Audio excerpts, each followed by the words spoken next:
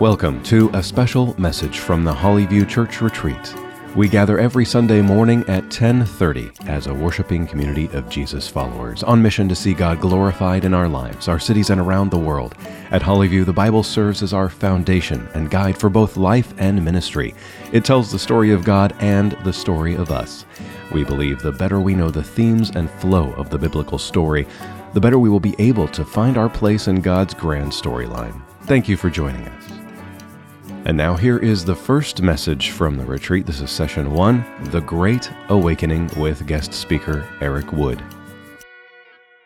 We are going back in time this weekend. And that's great because I love time travel. I love the idea of hopping in a machine and going back in time. It's just so cool. Harry Potter 3, The Prisoner of Azkaban, is my favorite in the series. Right? Because of the time turner. I'm getting some nods here because there's time travel there. Back to the Future 2 was amazing. They should have made another one, right? I just imagined that one with the train, didn't I? Because it was not good. I love time travel so much that I joined a time travel club. Unfortunately, our first meeting has been postponed until last week. So I was going to tell a joke about time travel, but nobody laughed. Oh, cross that one out. No, seriously. I used to be really into time travel, and maybe I was even addicted, but that's all in the past. One more. The barman says, "We don't serve time travelers in here." A time traveler walks into a bar. Okay, our goal this weekend is to get to Pentecost by Sunday. And Sunday just so happens to be Pentecost. The way I approach this going back in time over the history of the church is, imagine all of church history is a mountain range. And here we are in 2022. We have a slide here. Here we are in 2022.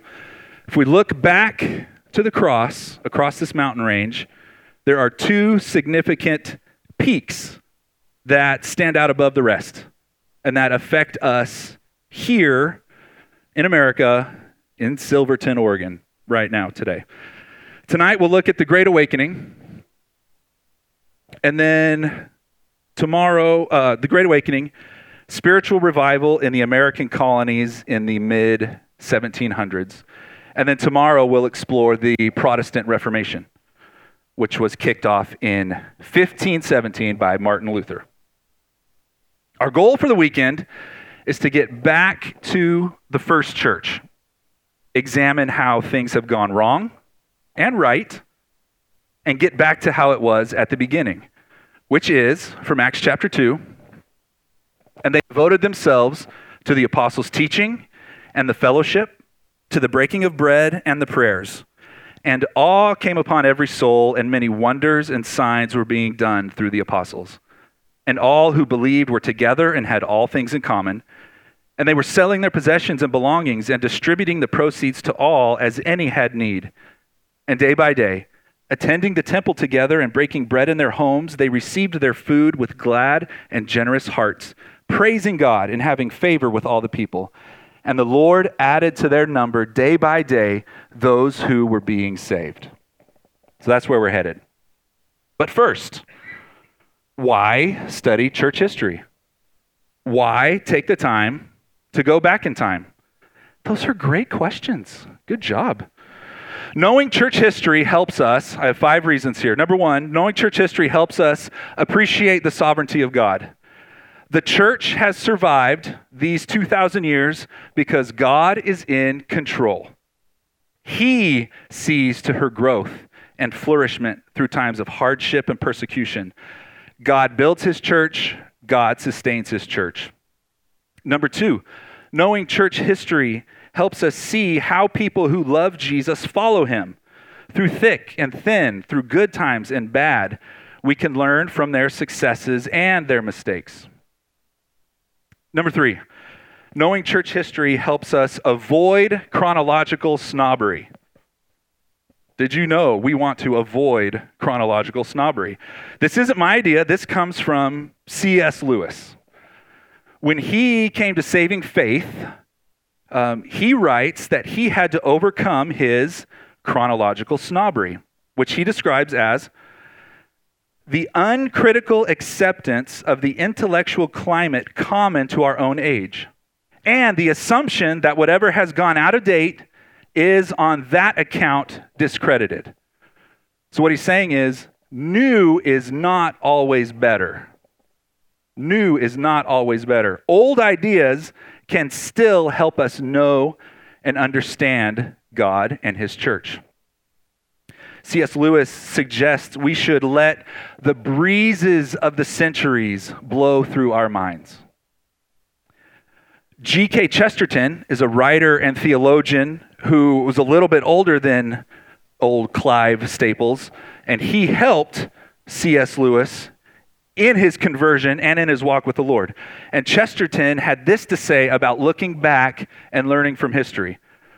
Real development is not leaving things behind as on a road, but drawing life from them as from a root.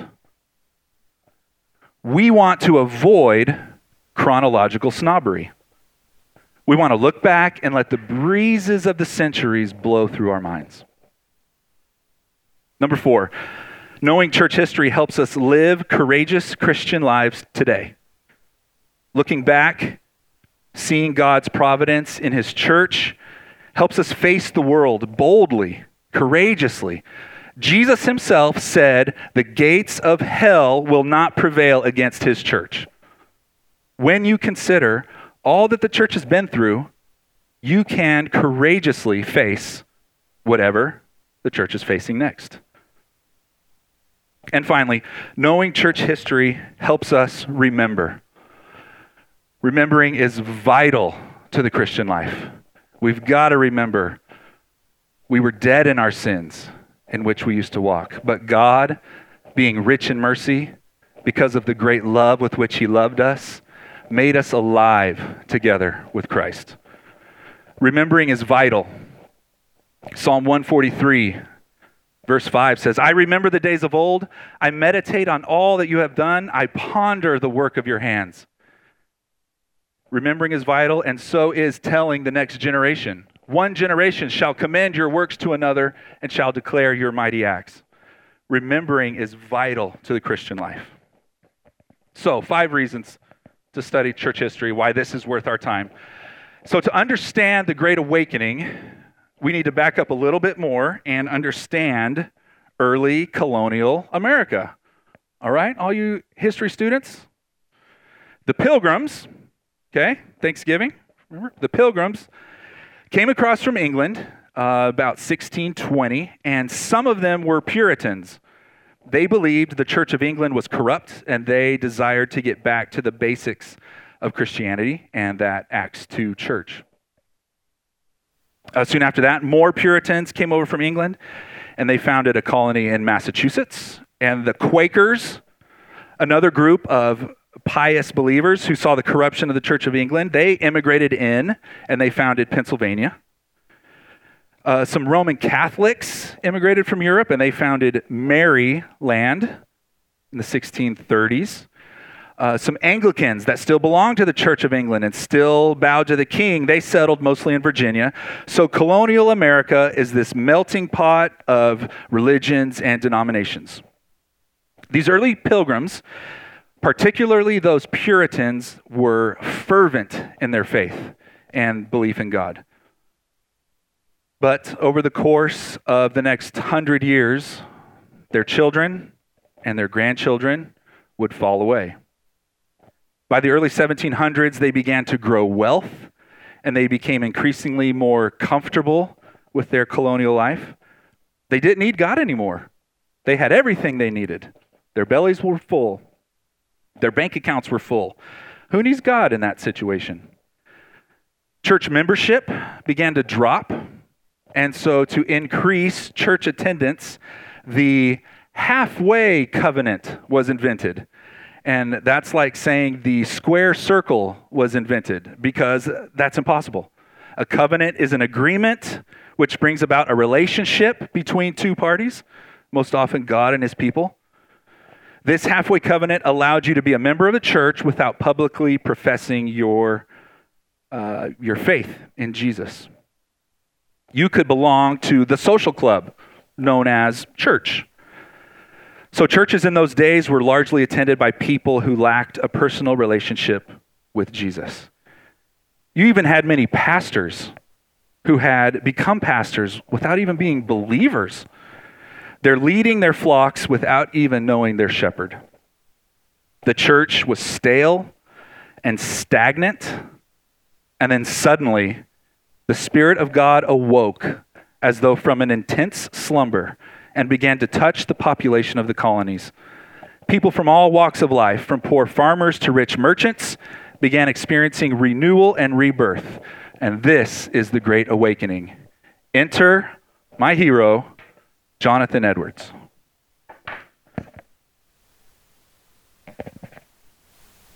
Jonathan Edwards is the greatest American theologian.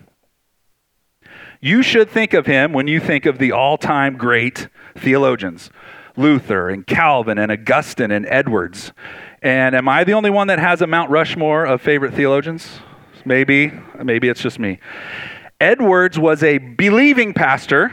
He was a believing pastor in Northampton, Massachusetts. He rejected the idea of this halfway covenant. He sensed the lack of personal conversion to Christ among his people. In 1734, he preached a series of sermons on justification by faith alone. And his God-saturated, God-focused, God-entranced, God-glorifying ministry sparked a flame of revival in his community. Many people were saved. Multitudes of souls were rescued from hell in this revival. And Edwards wrote about it in a letter that he titled A Faithful Narrative of the Surprising Work of God in the Conversion of Many Hundred Souls in Northampton. And you can read it today. That letter made its way over to England, where the great hymn writer Isaac Watts published it. You've sung hymns written by Isaac Watts, I guarantee. When I Survey the Wondrous Cross, Joy to the World. Edwards was now well known on both sides of the Atlantic. And then, in 1741, a pastor in nearby Enfield, Connecticut, invited Edwards to preach to his congregation. And the pastor in Enfield desired a revival like the one in Northampton. Edwards preached his most famous sermon, and arguably the most famous sermon ever preached in America. Sinners in the Hands of an Angry God. Did any of you study this sermon in school? I think it's part of curriculum somewhere. Oh, Gina did. Okay. Very good. It's full of powerful imagery, like we're a spider held over the fiery pit of hell by God's hand. And it's God's good pleasure to hold us and not to drop us in. Or this passage, the bow of God's wrath is bent, and the arrow made ready on the string, and justice bends the arrow at your heart and strains the bow. And it is nothing but the mere pleasure of God, and that of an angry God, without any promise or obligation at all, that keeps the arrow one moment from being made drunk with your blood. Ooh. Doom and gloom and fire and brimstone, but also boundless hope. Hit this. And now you have an extraordinary opportunity, a day when Christ has thrown the door of mercy wide open and stands in calling and crying with a loud voice to poor sinners. a day wherein many are flocking to him and pressing into the kingdom of God. Many are daily coming from east, west, north, and south. Many that were very lately in the same miserable condition that you are in are now in a happy state, with their hearts filled with love to him who has loved them and washed them from their sins in his own blood, and rejoicing in hope of the glory of God. People wept and cried out, "What must I do to be saved?" They clung to their pews, fearing they were about to fall into fiery judgment. Revival had begun in the colonies. The Spirit of God was on the move. Enter George Whitefield. Now, George Whitefield was cross-eyed. Okay? Can you all see that? So every picture you find, we've got another one. Every picture you find, it's a little bit distracting, but there is one from, there we go. So from that angle, we got him. Whitefield was an itinerant preacher in England, meaning he didn't have his own congregation, but he traveled around and he preached. And in 1739, he came to America on a preaching tour. As he toured the colonies, he sensed the need for revival. "I am verily persuaded," he wrote, "the generality of preachers talk of an unknown, unfelt Christ. And the reason why congregations have been so dead is because dead men preach to them." Whitefield was a gifted orator. He was able to be heard in all corners of the largest room, and in the fields, in the forests, across rivers. He was such a great communicator that a famous British actor at the time named David Garrick once said, "I would give 100 guineas if I could say, 'Oh,' like Mr. Whitefield." His popularity grew to the point that there were no rooms that could accommodate the crowds that came out to hear him. He preached in farmers' fields and along rivers. His last sermon in America was in Boston, where 23,000 people showed up to hear him preach. At that time, that was the largest gathering ever in the colonies. One of Whitefield's most famous sermons is entitled "Marks of a True Conversion." And the text is Matthew 18:3, where Jesus says, "Truly I say to you, unless you turn and become like children, you will never enter the kingdom of heaven." My favorite section of this sermon comes towards the end in my Whitefield voice. "Are ye God's children? Are ye converted and become like little children? Then deal with God as your little children do with you. As soon as ever they want anything, or if anybody hurt them, do they not directly run to their parent? Well, are ye God's children? Doth the devil trouble you? Doth the world trouble you? Go tell your Father of it. Go directly and complain to God. Perhaps you may say, I cannot utter fine words, but do any of you expect fine words from your children? If they come crying and can speak but half words, do not your hearts yearn over them? And has not God unspeakably more pity to you? Revival took hold, and people were awakened to the gospel by the thousands. An estimated 300,000 people lived in the colonies at the time, and upwards of 50,000 new members were added to the church. People were born again by the thousands. Princeton, Brown, Rutgers, and Dartmouth universities were established as a direct result of the Great Awakening. Religion was reinvigorated in America at a time when it was steadily declining. What can we take from this? We should beg God for revival. First, for us personally. Revival starts personally. Beg God to awaken us to his ways, that he would enable us to follow hard after him, and that the gospel would overflow from us to those around us. Beg God to not let us grow comfortable. Beg God to not let us forget him and our need for him. And second, beg God for revival publicly. For us, corporately, we should beg God for revival in our churches today. That people would take personal responsibility for their sin and come to saving faith in Jesus Christ. That our churches would grow from unbelievers joining and being born again. That new churches would be planted and the gospel would go forth. Beg God for revival, personally and publicly. Let's go to the Bible now and see an example of a great awakening.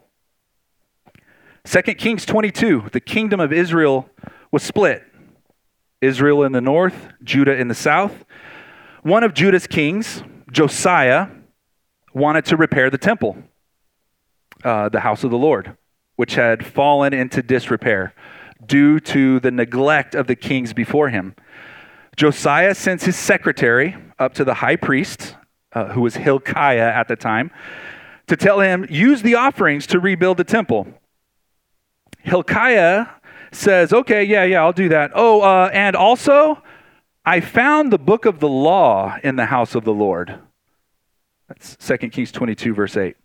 Judah had slid so far, had neglected God and his ways, to the point that the book of the law was lost for a while. They lost the Bible.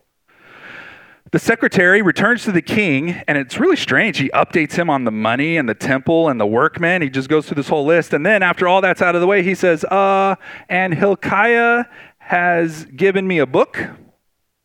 And then he reads it to the king. And that is verses 11. When the king heard the words of the book of the law, he tore his clothes. Josiah is grieved by what he hears. He and his people have neglected God and his ways. They have fallen asleep.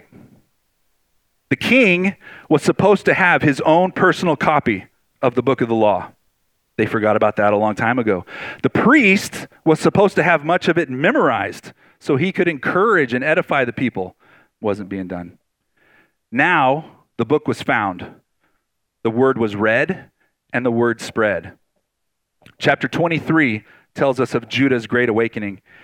Then the king sent, and all the elders of Judah and Jerusalem were gathered to him, and the king went up to the house of the Lord, and with him all the men of Judah, and all the inhabitants of Jerusalem, and the priests and the prophets, all the people, both small and great. And he read in their hearing all the words of the book of the covenant that had been found in the house of the Lord. And the king stood by the pillar and made a covenant before the Lord to walk after the Lord and to keep his commandments and his testimonies and his statutes with all his heart and all his soul, to perform the words of this covenant that were written in this book. And all the people joined in the covenant. All the people joined in. They committed to walk after the Lord, to keep his commandments and his testimonies and his statutes with all their heart and all their soul.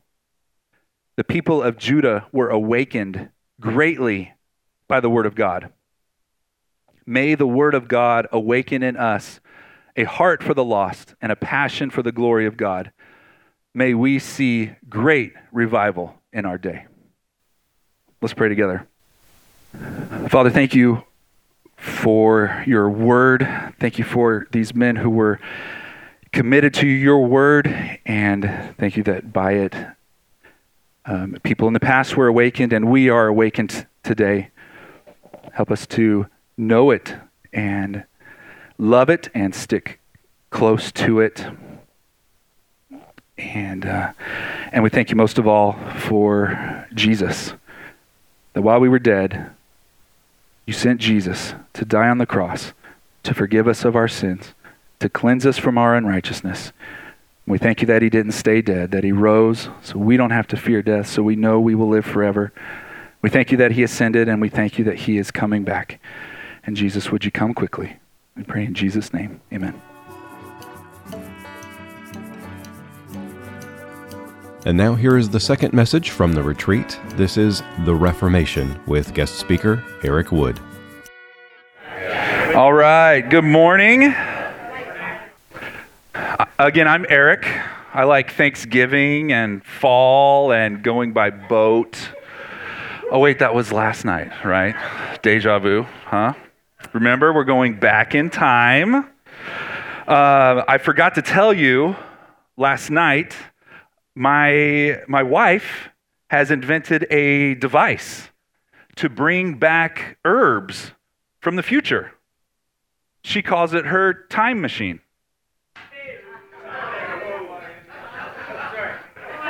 Time machine. Come on now. Come on.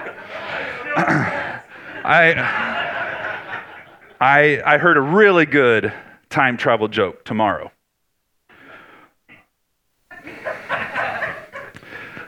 You put the punchline first.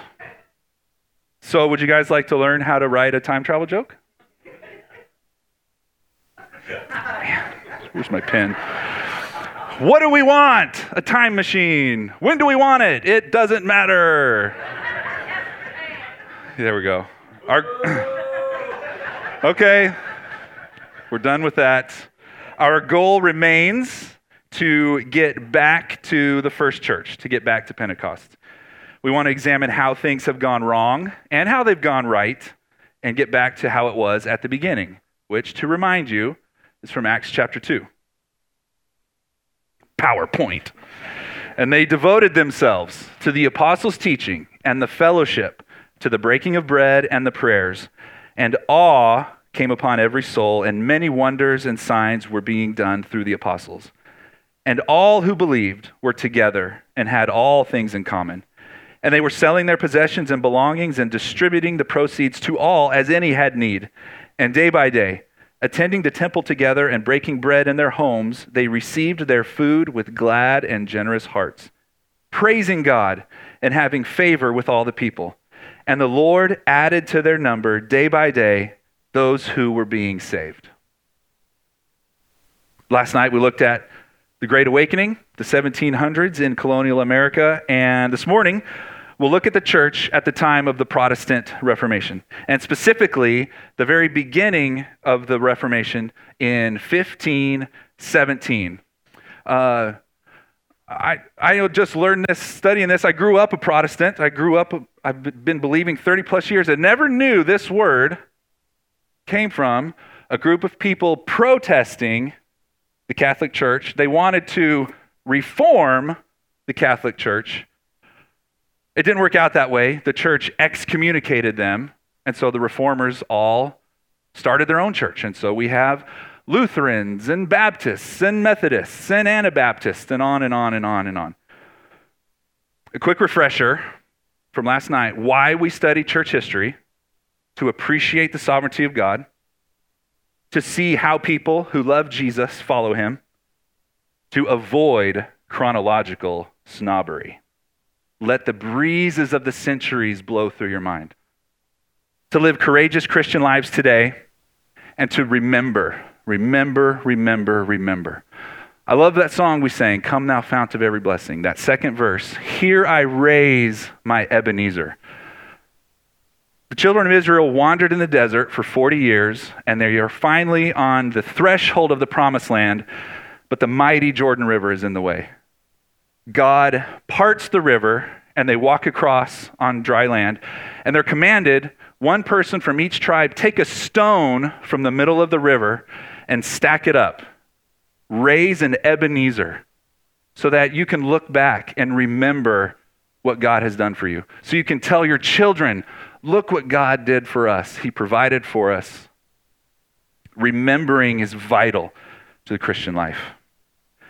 And the Reformation particularly is worth our time because we are still reaping the benefits. Most importantly, the Reformation returned the church to its true treasure. Whew. Let's try that again. Time machine. The Reformation returned the church to its true treasure, the gospel. And that's what we're going to talk about today.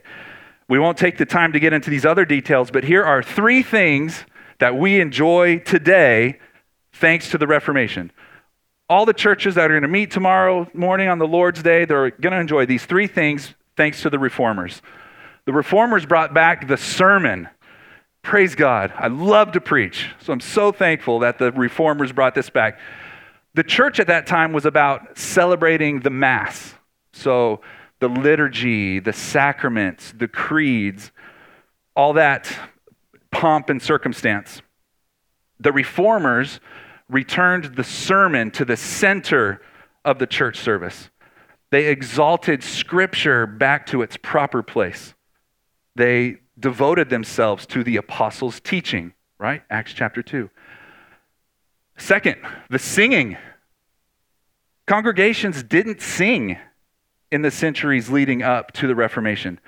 The Reformers restored congregational singing to the church. They wrote songs like, "A Mighty Fortress is Our God." If you love singing in church, and I love singing in church, then you should thank God for the Reformers. And third, the sanctity of all work. The Reformers revolutionized daily life outside the church.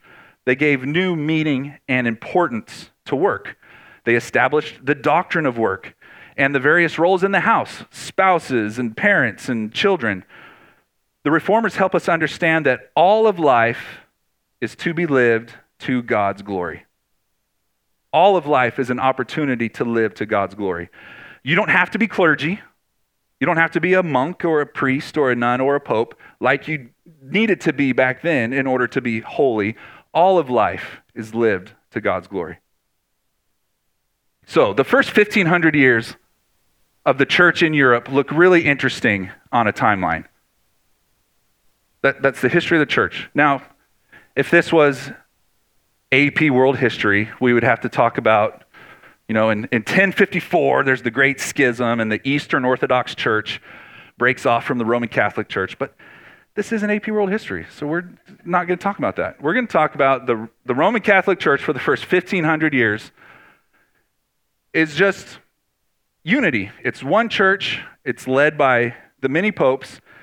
But if you look at the timeline of the church since 1517, it branches off like this crazy tree. Every denomination traces its roots to some time after 1517. You have Lutherans, you have Anabaptists, you have Baptists, you have Methodists. There should be a line coming up for Anglicans, but I'm not good at PowerPoint, so just imagine that. Just all of these denominations spring forth from this Protestant Reformation. The unity of the church for that first 1,500 years is admirable. It's even desirable. So that's one good thing I have to say about the popes, right? They did a good job maintaining the unity of the church. But 1,500 years is a long time. And that's enough time for error and heresy to creep in without most people even knowing it or realizing it. Imagine you have this big, beautiful cathedral, and over the course of 1,500 years, you've made various modifications and additions, and eventually you just leave all the scaffolding up, right? Because you have to keep climbing up to get to all the points. At some point, if you step back and look, all of a sudden your beautiful cathedral is hidden behind all this scaffolding. The Reformers come along and tear the scaffolding down so that we can see the beautiful cathedral again. The main error, the main heresy in the medieval church is their belief about salvation. The early church didn't have an official proclamation on the doctrine of salvation. There wasn't a creed that laid it out. This is what we believe. So we've had to piece it together by how they taught and the actions that they took to see how they truly believed. And it went like this. Here's the medieval view of salvation. You're born. Yeah, starts at birth. Hopefully you're born into the church, because then on the 8th day, you're taken to the church and you're baptized. And in that baptism, they believed in regeneration. You're baptized, you're washed clean, and then you enter in the state of grace. And so at 8 days old, when you were baptized, when you're washed clean, you die then, you go straight to heaven because you're in the state of grace.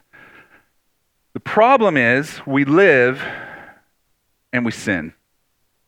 And so when you sin, you must confess to a priest. And the priest would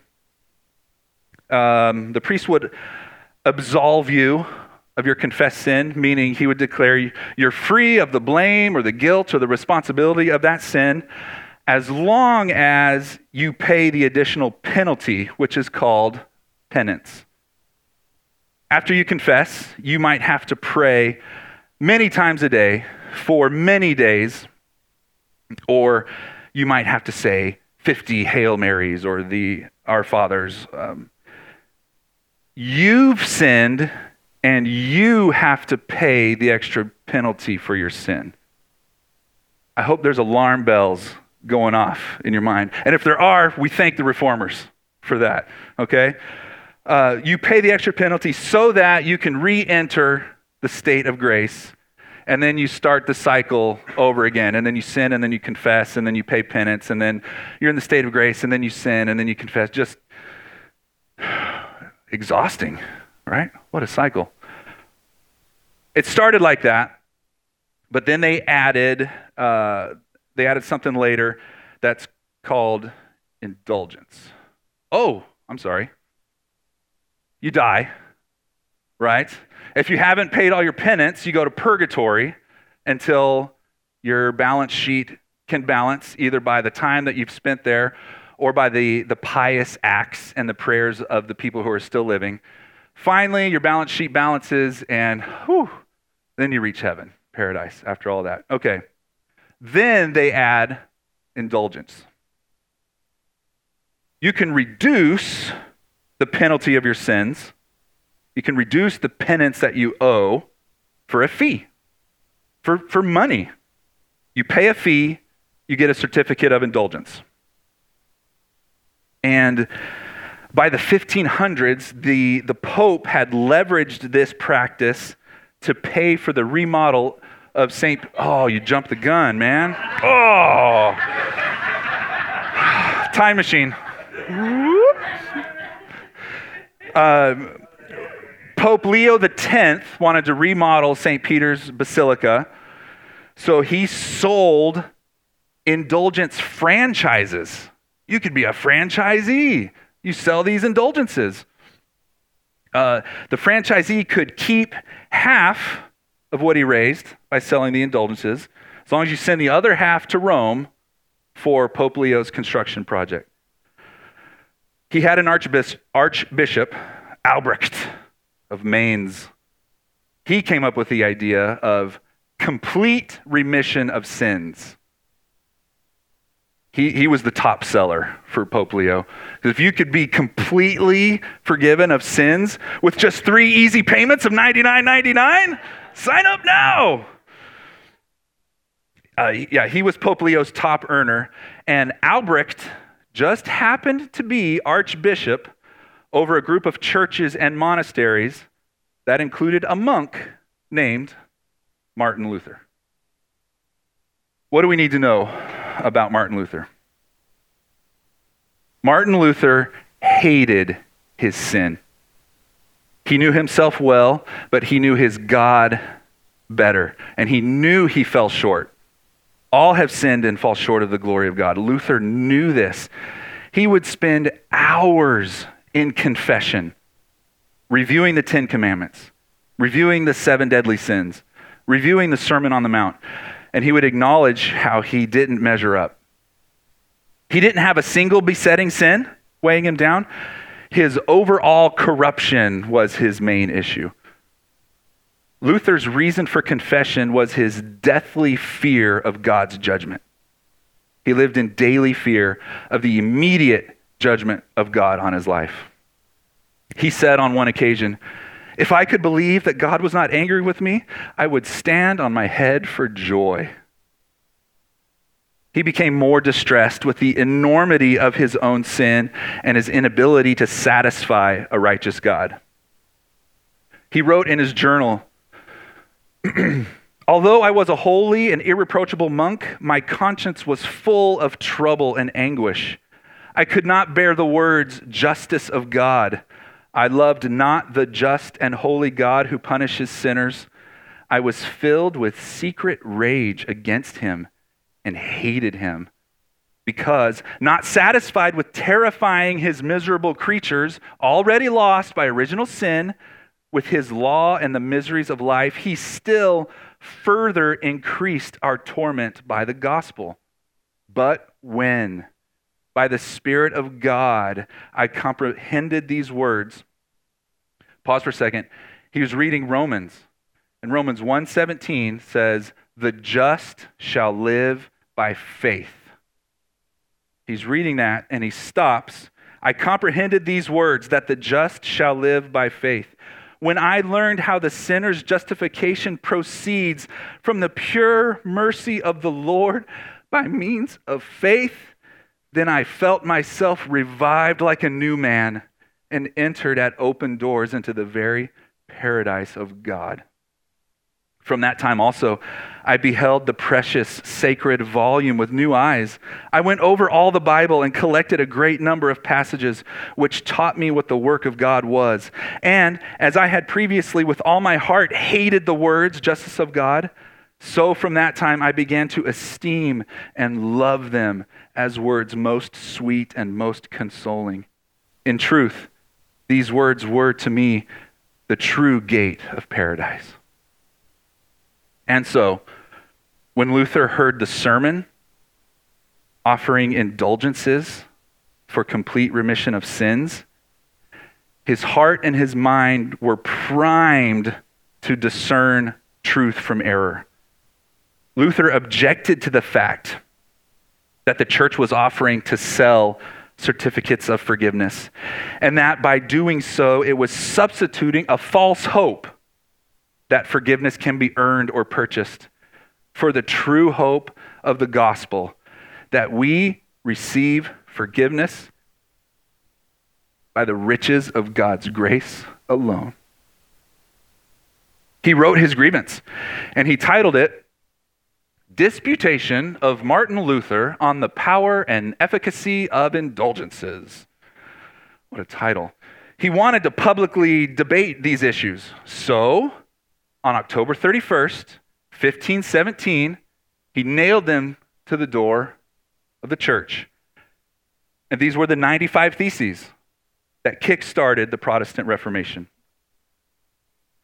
The 95 Theses contain the seeds of the most important beliefs of the Protestant Reformation, especially the priority of grasping and applying the gospel. Luther longed for the hope and security that only the good news can bring. And he was frustrated with the church using Christ to take advantage of people and prevent them from saving union with God. Luther's focus on the teaching of Scripture is significant since it provided the foundation on which the great doctrines of the Reformation were built. Luther developed a robust notion of justification by faith. We are made righteous by faith. He rejected the notion of purgatory as unbiblical. He argued that indulgences and penance cannot lead to salvation. And perhaps most notably, he rebelled against the authority of the Pope. All of these critiques were driven by Luther's commitment, above all else, to Christ and the scriptures that testify about him. We sang a hymn written by Martin Luther, "A Mighty Fortress is Our God." Thank you.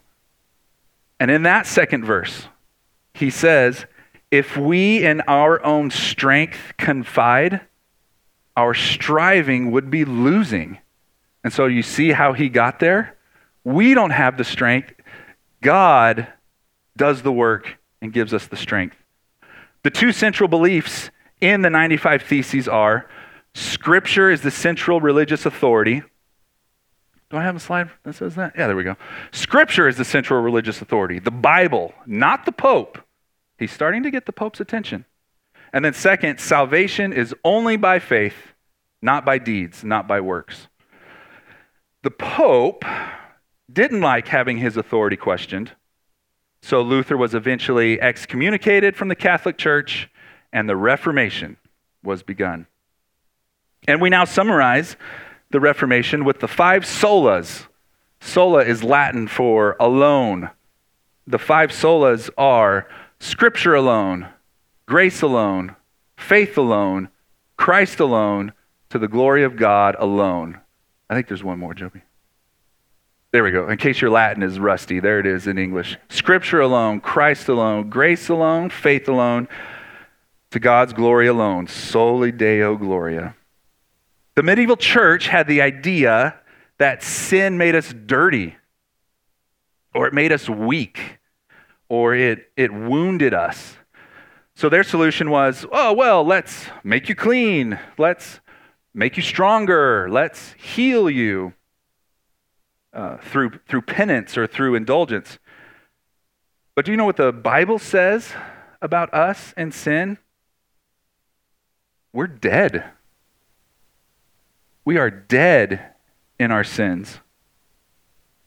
We don't need to be cleaned. We don't need to be made stronger. We don't need to be healed. We need to be raised from the dead. The good news of Christianity is that God has made us alive in Christ, and that God is for us 100% forever. By God's grace alone, on the basis of Christ alone, received through faith alone, so that all things lead to the glory of God alone, with Scripture alone as the final decisive authority for discerning, teaching, and defending these truths. That's how we differ from the Catholic Church.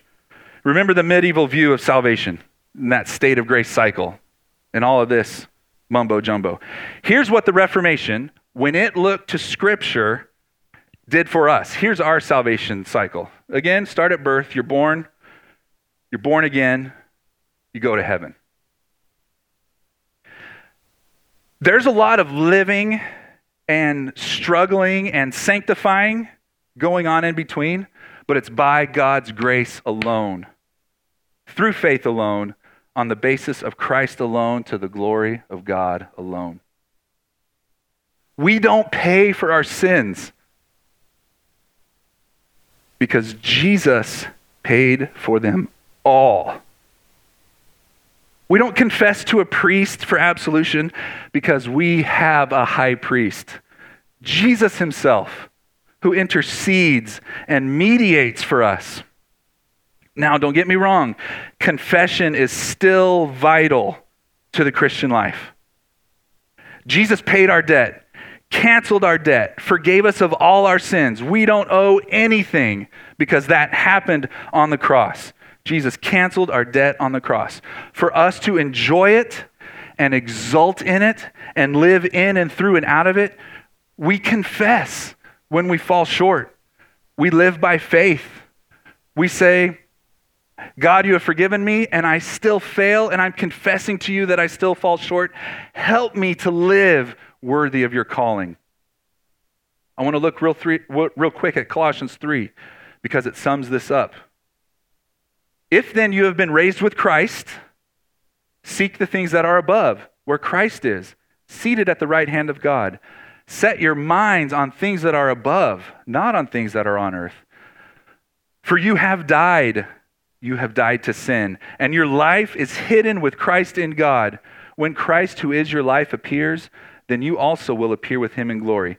Put to death, therefore, what is earthly in you: sexual immorality, impurity, passion, evil desire, covetousness, which is idolatry. Confessing our sin is the agreement with God that we have sinned and it must be fought. It must be killed. Put it to death. Confession of sin is not the basis of our forgiveness.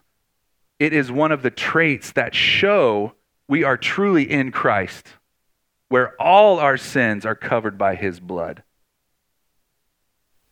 The church had strayed. It had become bloated. It had moved far beyond the apostles' teaching, the fellowship, the breaking of the bread, and the prayers. The Protestant Reformation reminds us to check everything against the Scriptures. Scripture alone is the final, decisive authority.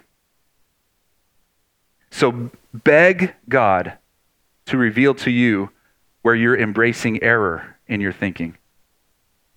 Beg God to keep you close to Him and close to the Scriptures. We looked last night at Josiah's revival and the awakening in Judah. And let's look again at 2 Kings 23 and see the reformation that came about from that revival. 2 Kings 23 details Josiah's tour around Judah. He destroys idols and high places, and he consecrates the temple, and he destroys the vessels and the altars to the false gods. He got rid of unfaithful, corrupt priests. And then starting in verse 21, and the king commanded all the people, keep the Passover to the Lord your God, as it is written in the book of the covenant. For no such Passover had been kept since the days of the judges who judged Israel, or during all the days of the kings of Israel, or of the kings of Judah. But in the 18th year of King Josiah, this Passover was kept to the Lord in Jerusalem. Moreover, Josiah put away the mediums and the necromancers and the household gods and the idols and all the abominations that were seen in the land of Judah and in Jerusalem, that he might establish the words of the law that were written in the book that Hilkiah the priest found in the house of the Lord. Before him there was no king like him, who turned to the Lord with all his heart and with all his soul and with all his might, according to all the law of Moses. Nor did any like him arise after him. He removed what was evil, and he reinstated what was good. He reformed Judah back to where it was supposed to be. Search your heart. Ask God to reveal to you what needs reformed in your life. Let's pray together.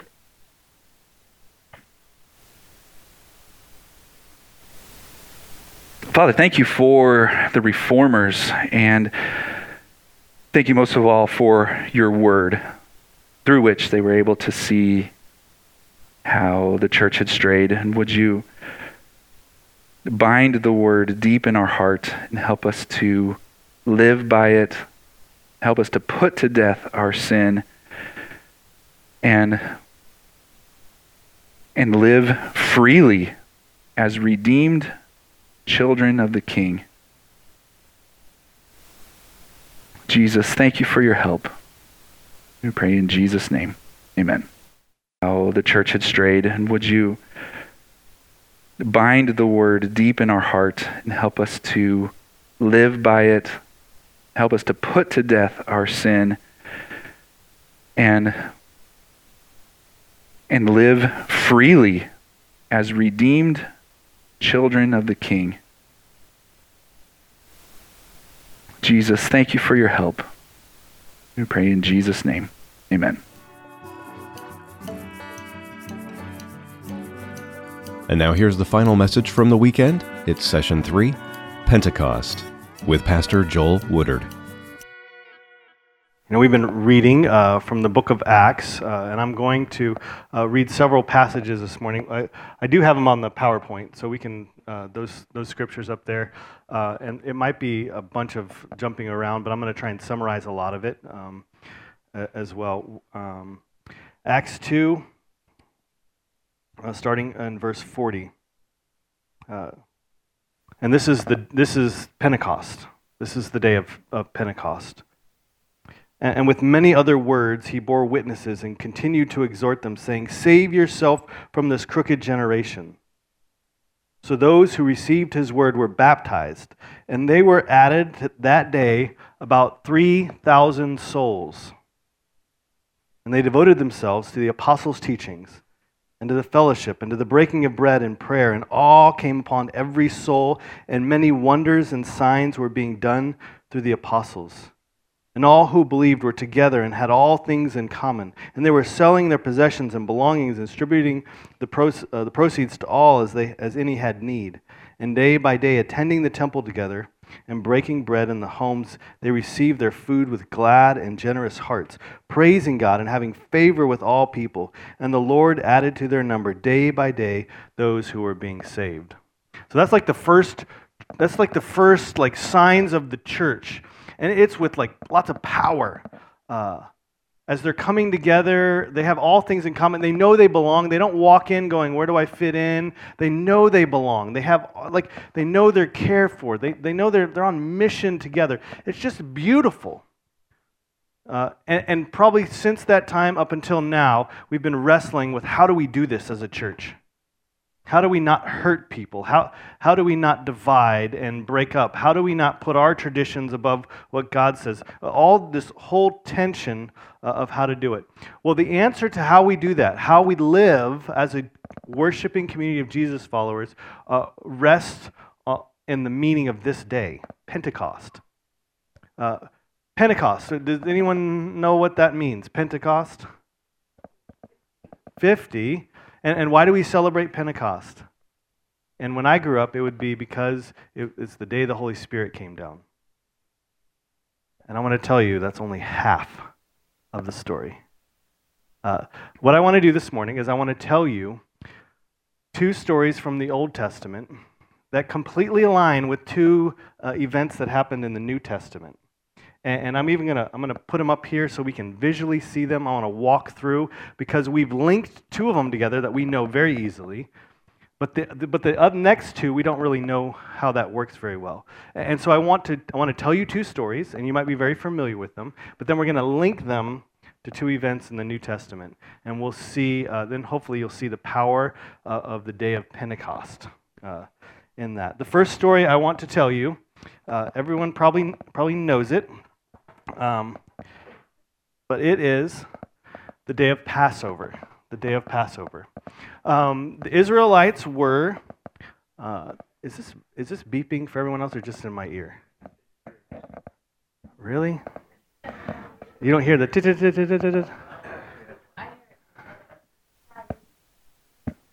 I don't know what I do wrong. I know. I don't have the Garth connection that Eric does. Okay. Is that better? Okay. So at the beginning I was not moving because I didn't want to crack it. And now it's still kind of, I don't know. I'm awkward. I can never be a country singer. Okay.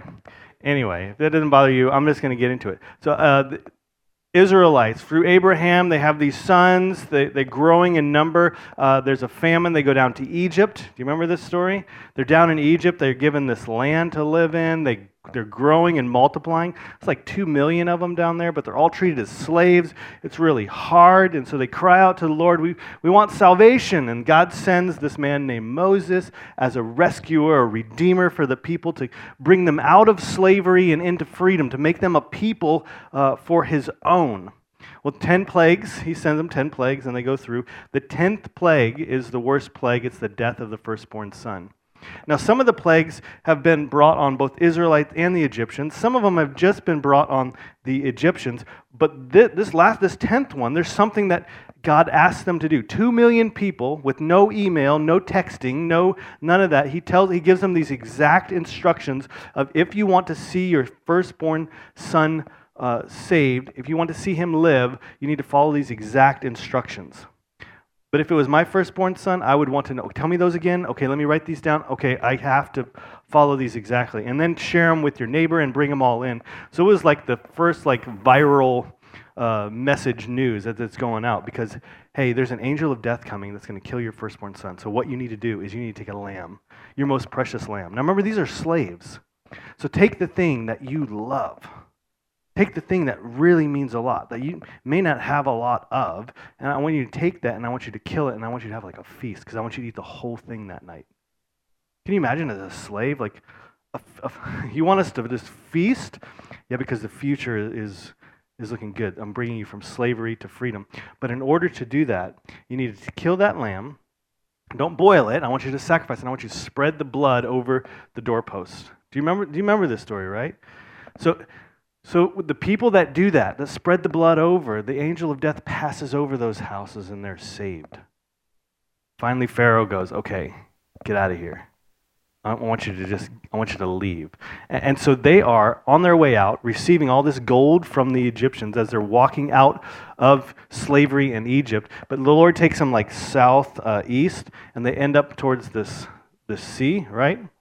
But they're free. On that day, they're free. And so the Lord even gives them instructions. On that day, this is going to be the first month of the year for you. We're going to set your whole calendar because of this day.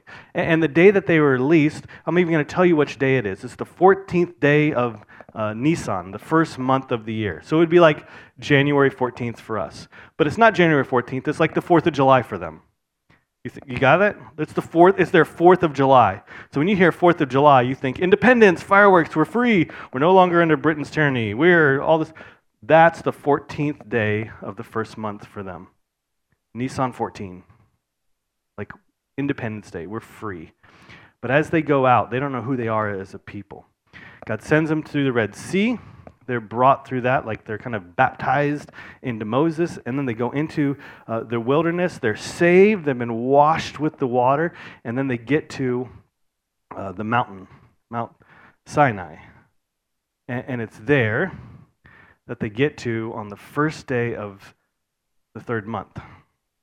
So you have 16 days from the first month, the 30 days, and then you have 30 days for the second month. How many days is that? 16 plus 30 is 46. They get to the mountain, and God says, He talks to Moses on the mountain and says, I want you to prepare the people. I want you to sanctify them because on the third day I'm going to meet with them. So add 3 to 46. What's that? 49. And on the 49th day, God appears on this mountain like in fire and lightning, and things are shaking. And on the 49th day, He speaks to them the law. So if you want to look, let's look in Exodus chapter 20. And I just want to read some of this to you. Exodus 20.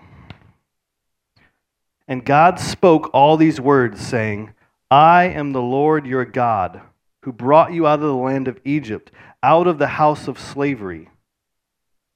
I brought you out. I have rescued you. I have redeemed you. I have saved you. 49 days later, they get to Mount Sinai, and here the Lord is speaking to them about, now this is what I want you to be like. This isn't what saves you. This is what identifies you as a people. You shall have no other gods before me. You shall not make for yourselves a carved image or any likeness or anything that is in heaven above or that is in the earth beneath or that is in the water under the earth.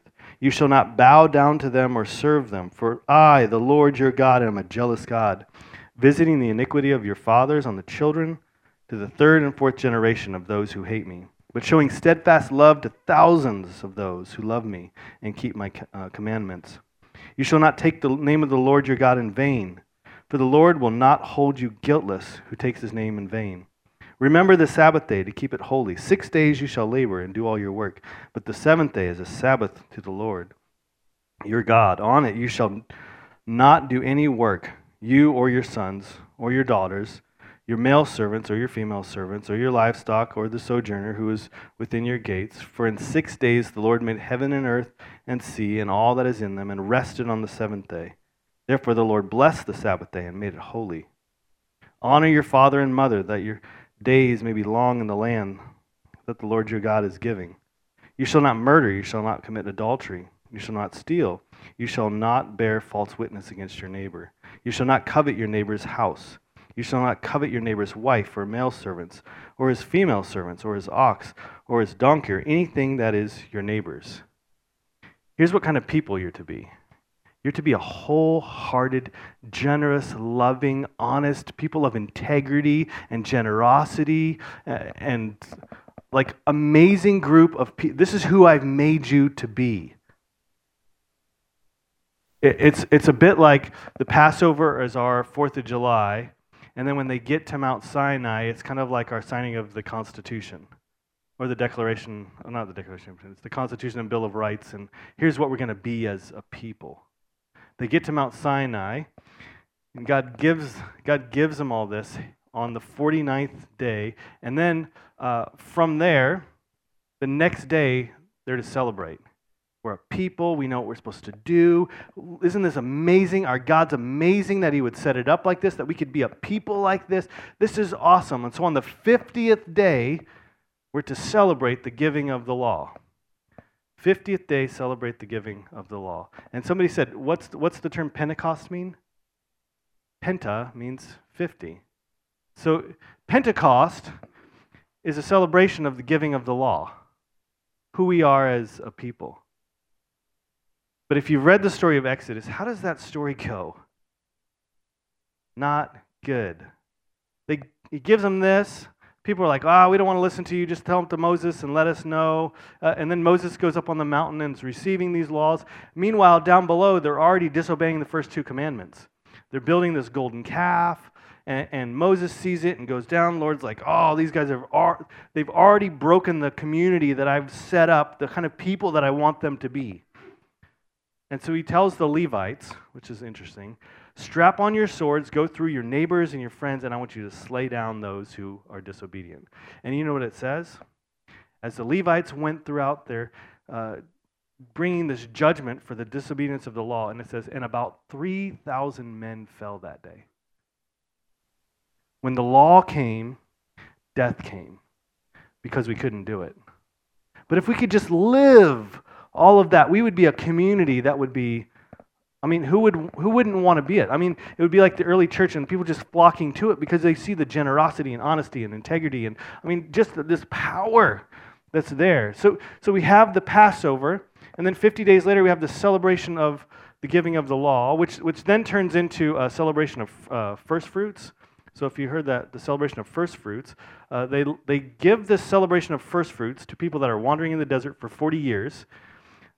So get this, the first fruits that you receive, these grains that you have, I want you to give them to the Lord. You're going to have a celebration for that. And then they wander in the desert for 40 years going, why do we have this celebration of first fruits? It's also called the Feast of Weeks because a week is 7 days. And so it was a week of weeks, a week of sevens, or sevens, 49. But it was the 50th day that you were to celebrate. So we get Passover lamb, the Exodus.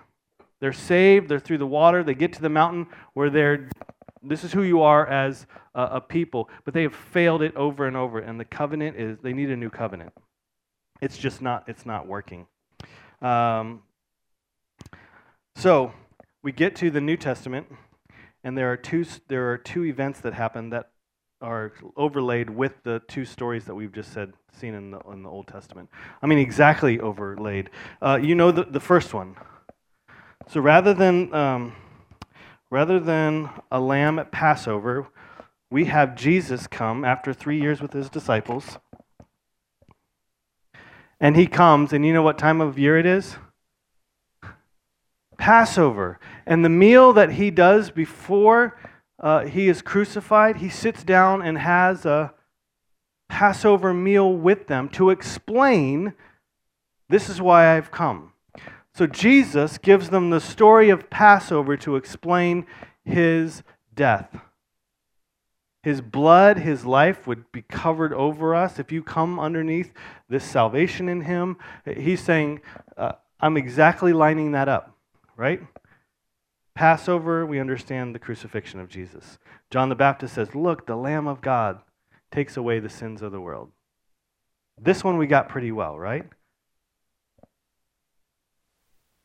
And Jesus is he's around with his disciples, he's fishing, he's having a good time for 40 days. He's with them for 40 days. After he's risen from the dead, he goes to his disciples and he teaches them and has meals with them and walks with them for 40 days. But then he says, I got to go away because there's this one person coming, the Holy Spirit. And when I go away, the Holy Spirit will come. He leaves after 40 days, but there's no Holy Spirit, right?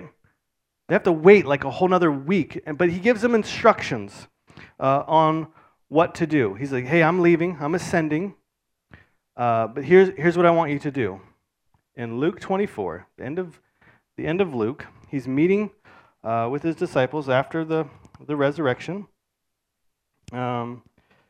And Luke 24:44. Then he said to them, "These are my words that I spoke to you while I was still with you, that everything written about me in the law of Moses and the prophets and the Psalms, this whole Hebrew Bible, the whole story, everything written about me must be fulfilled." Then he opened their minds to understand the Scriptures and said to them, "Thus it is written that the Christ should suffer and on the third day rise from the dead, and that repentance and forgiveness of sins should be proclaimed in the name of to all the nations, beginning from Jerusalem. You are my witnesses of all these things. And behold, I am sending you the promise of my Father upon you." So I'm sending you the Spirit. But stay in the city until you are clothed with power from on high. They're to stay in Jerusalem. Jerusalem is a high mountain. Spiritually, it's the highest of all mountains. I'm leaving. Stay right here on this mountain for another week, because the Spirit's going to come at that point. And you think, now, why did the Spirit wait? Did he get lost? No, he didn't get lost. Was he busy doing other stuff? No. Was it a long trip? This is going to take me a while. But yet, the disciples are sitting around waiting for the 50th day. So when the 50th day came, they're on a mountain, and all of a sudden, these things of fire come down. You get it? The day of Pentecost has been taking place for 1,500 years before this. It's the celebration of the first fruits, the celebration of the giving of the law, the celebration of this identity as a people. Who are we to be as a people for God? So then we get to Acts. Then we get to Acts 2, just before that in the chapter. If you have does anyone have Bibles? That's fine if you don't. Acts 2, and read this, or listen to this carefully again. 2 verse 1, when the day of Pentecost arrived. So what's the day of Pentecost? It's the giving of the law. It's the first fruits. It's a long-awaited thing. That these are the kind of people we want to be. When that day came, that we've failed over and over and over again. When that day came, they were all together in one place. And suddenly, there came from heaven a sound like a mighty rushing wind, and filled the entire house where they were sitting. And divided tongues of fire appeared to them and rested on each of them. And they were all filled with the Holy Spirit and began to speak in other tongues as the Spirit gave them utterance. On that same mountain that they celebrated so long ago, and they said, "I want to make you a kingdom of priests. Come up, meet with me, and go out to the world and tell them and show them what kind of people God's people and nation are. Go out and do this." And they failed.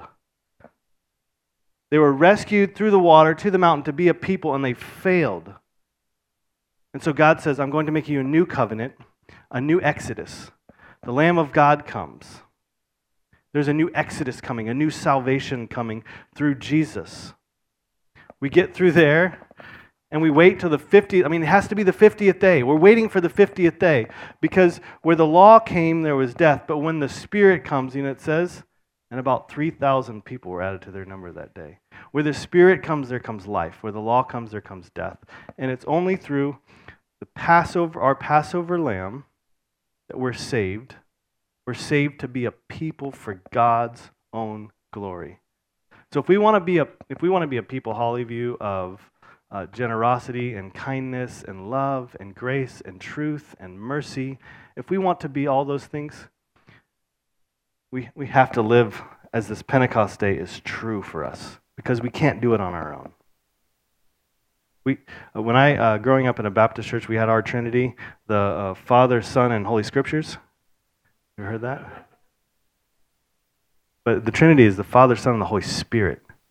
And if we want to see it be a church that lives with power, as God intends us to be, we have to be people of the Spirit, to be listening and walking in the Spirit. On that mountain, there was fire and thunder and wind and shaking. On this mountain, there was fire, which represents God's presence. And there was fire in the form of like these tongues. So it's God's presence represented on our witness and our speaking. And it wasn't just Hebrew or Aramaic, it wasn't just for them. It was tongues for everyone. It was this mission that God gave the church. I want to be my witnesses through everywhere, through Boring and Gresham and Sandy and Happy Valley. I want you to be witnesses everywhere for me by the power of the Holy Spirit. That makes Pentecost pretty cool, huh? I think it's pretty cool. I want to read one more verse from Hebrews 12. The writer of Hebrews, I love the book of Hebrews because what Hebrews does so much is it compares this with this. Now, so this is as the writer of Hebrews is looking back on these stories and comparing Hebrew Bible, Old Testament with New Testament. He says this: "For you have not come to what may be touched, a blazing of fire and darkness and gloom and a tempest, and the sound of a trumpet and a voice whose words made the hearers beg that no further message be spoken to them. For they could not endure the order that was given. If even a beast touches the mountain, it shall be stoned. Indeed, so terrifying was the sight that Moses said, I trembled with fear." So you can't do it on your own.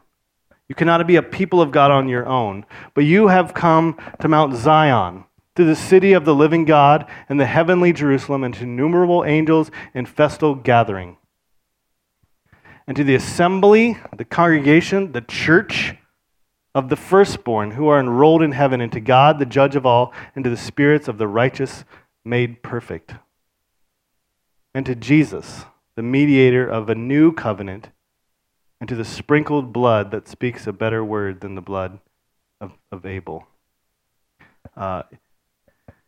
You haven't come to this mountain to do it on your own. You've come to this mountain, the Spirit born in you alive.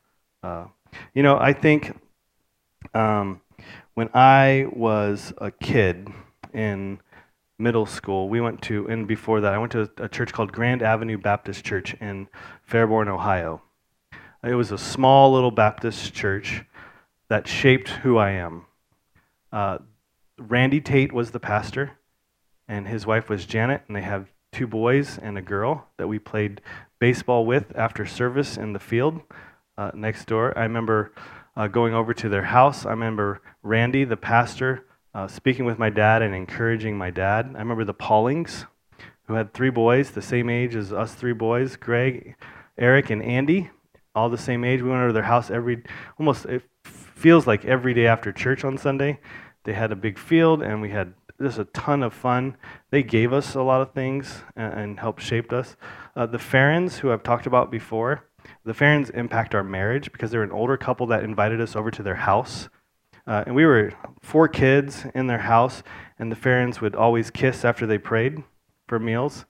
And I don't know if you've seen Amy and I do that. We've done that but that's from the Farrens. Like when I was a little kid in church, the Farrens, Greg Durker was my youth pastor. Greg Durker loved soccer and took us on a boat for the first time. Ed Bellman was a kid in youth group that was a little bit awkward and weird. There was Denise Proudfoot and her family. She was a couple years older than me, and she was like in high school group, and I was in junior high, and I thought, wow, she was really cool. This is like, I don't know how many years later, those people shaped me because those people had the Spirit in them and lived like a community of Jesus followers together. Did life together, encouraged each other, prayed together, we studied God's Word together. And that kind of community that's empowered by the Spirit is a powerful thing that God can use. And that's why Pentecost means so much to me. Because it can make us a people after God's own heart. So we can actually be generous and not just pretend to be. And be kind and be merciful and be truthful with each other. That's like authentic community because of the power of the Spirit. So I'm going to invite Caleb to come up, and we're going to do, maybe just play a little bit of music, and then when we're all done, we'll sing a song together. Are you ready for that? Yeah, great. There are candles, and there's 3 candles over there, and what I'm just going to ask you to do, candles or fire on Pentecost is just a representative, and it actually represents where there's fire was in the Old Testament. It represented God's presence. So it's symbolic, but it's also very powerful. Now, there's 3 candles here, but as we go up, just light a tea light candle and just take it with you to your seat. And just know, even as you feel the warmth and you see the different lights, know this represents the Spirit of God in each of us as we go out from here. So we've gone back in time, but now we have to go back to the future as we go back to our homes and even the rides homes and all that stuff, and to just remember that we are a people of the Spirit. Let me pray, and then you can just go to one of those things, light a tea light candle, just hold it, and then we'll sing one more song, and then I'll pray, and we'll close it out. Okay? Let me pray one more time. Lord, thank you so much for your word, and Lord, the patience that you have with us and the graciousness, Lord, to help us even understand your story, that the Spirit waited patiently from the time you ascended to the time that he should descend and fill people's hearts and give them power to be their witnesses and be a community as you designed, not by their own strength or power or doing, but by the power of the Spirit in them. And so, Lord, I pray that as we come to that mountain, that you would make us a people after you, Lord. That people would know it, that you would add people to our numbers for healing and restoration and forgiveness, that we would be a people that when people come around all of us, that they would see, man, the Spirit is at work in them, changing them, moving them, and drawing us to yourself. In Jesus' name we pray. Amen.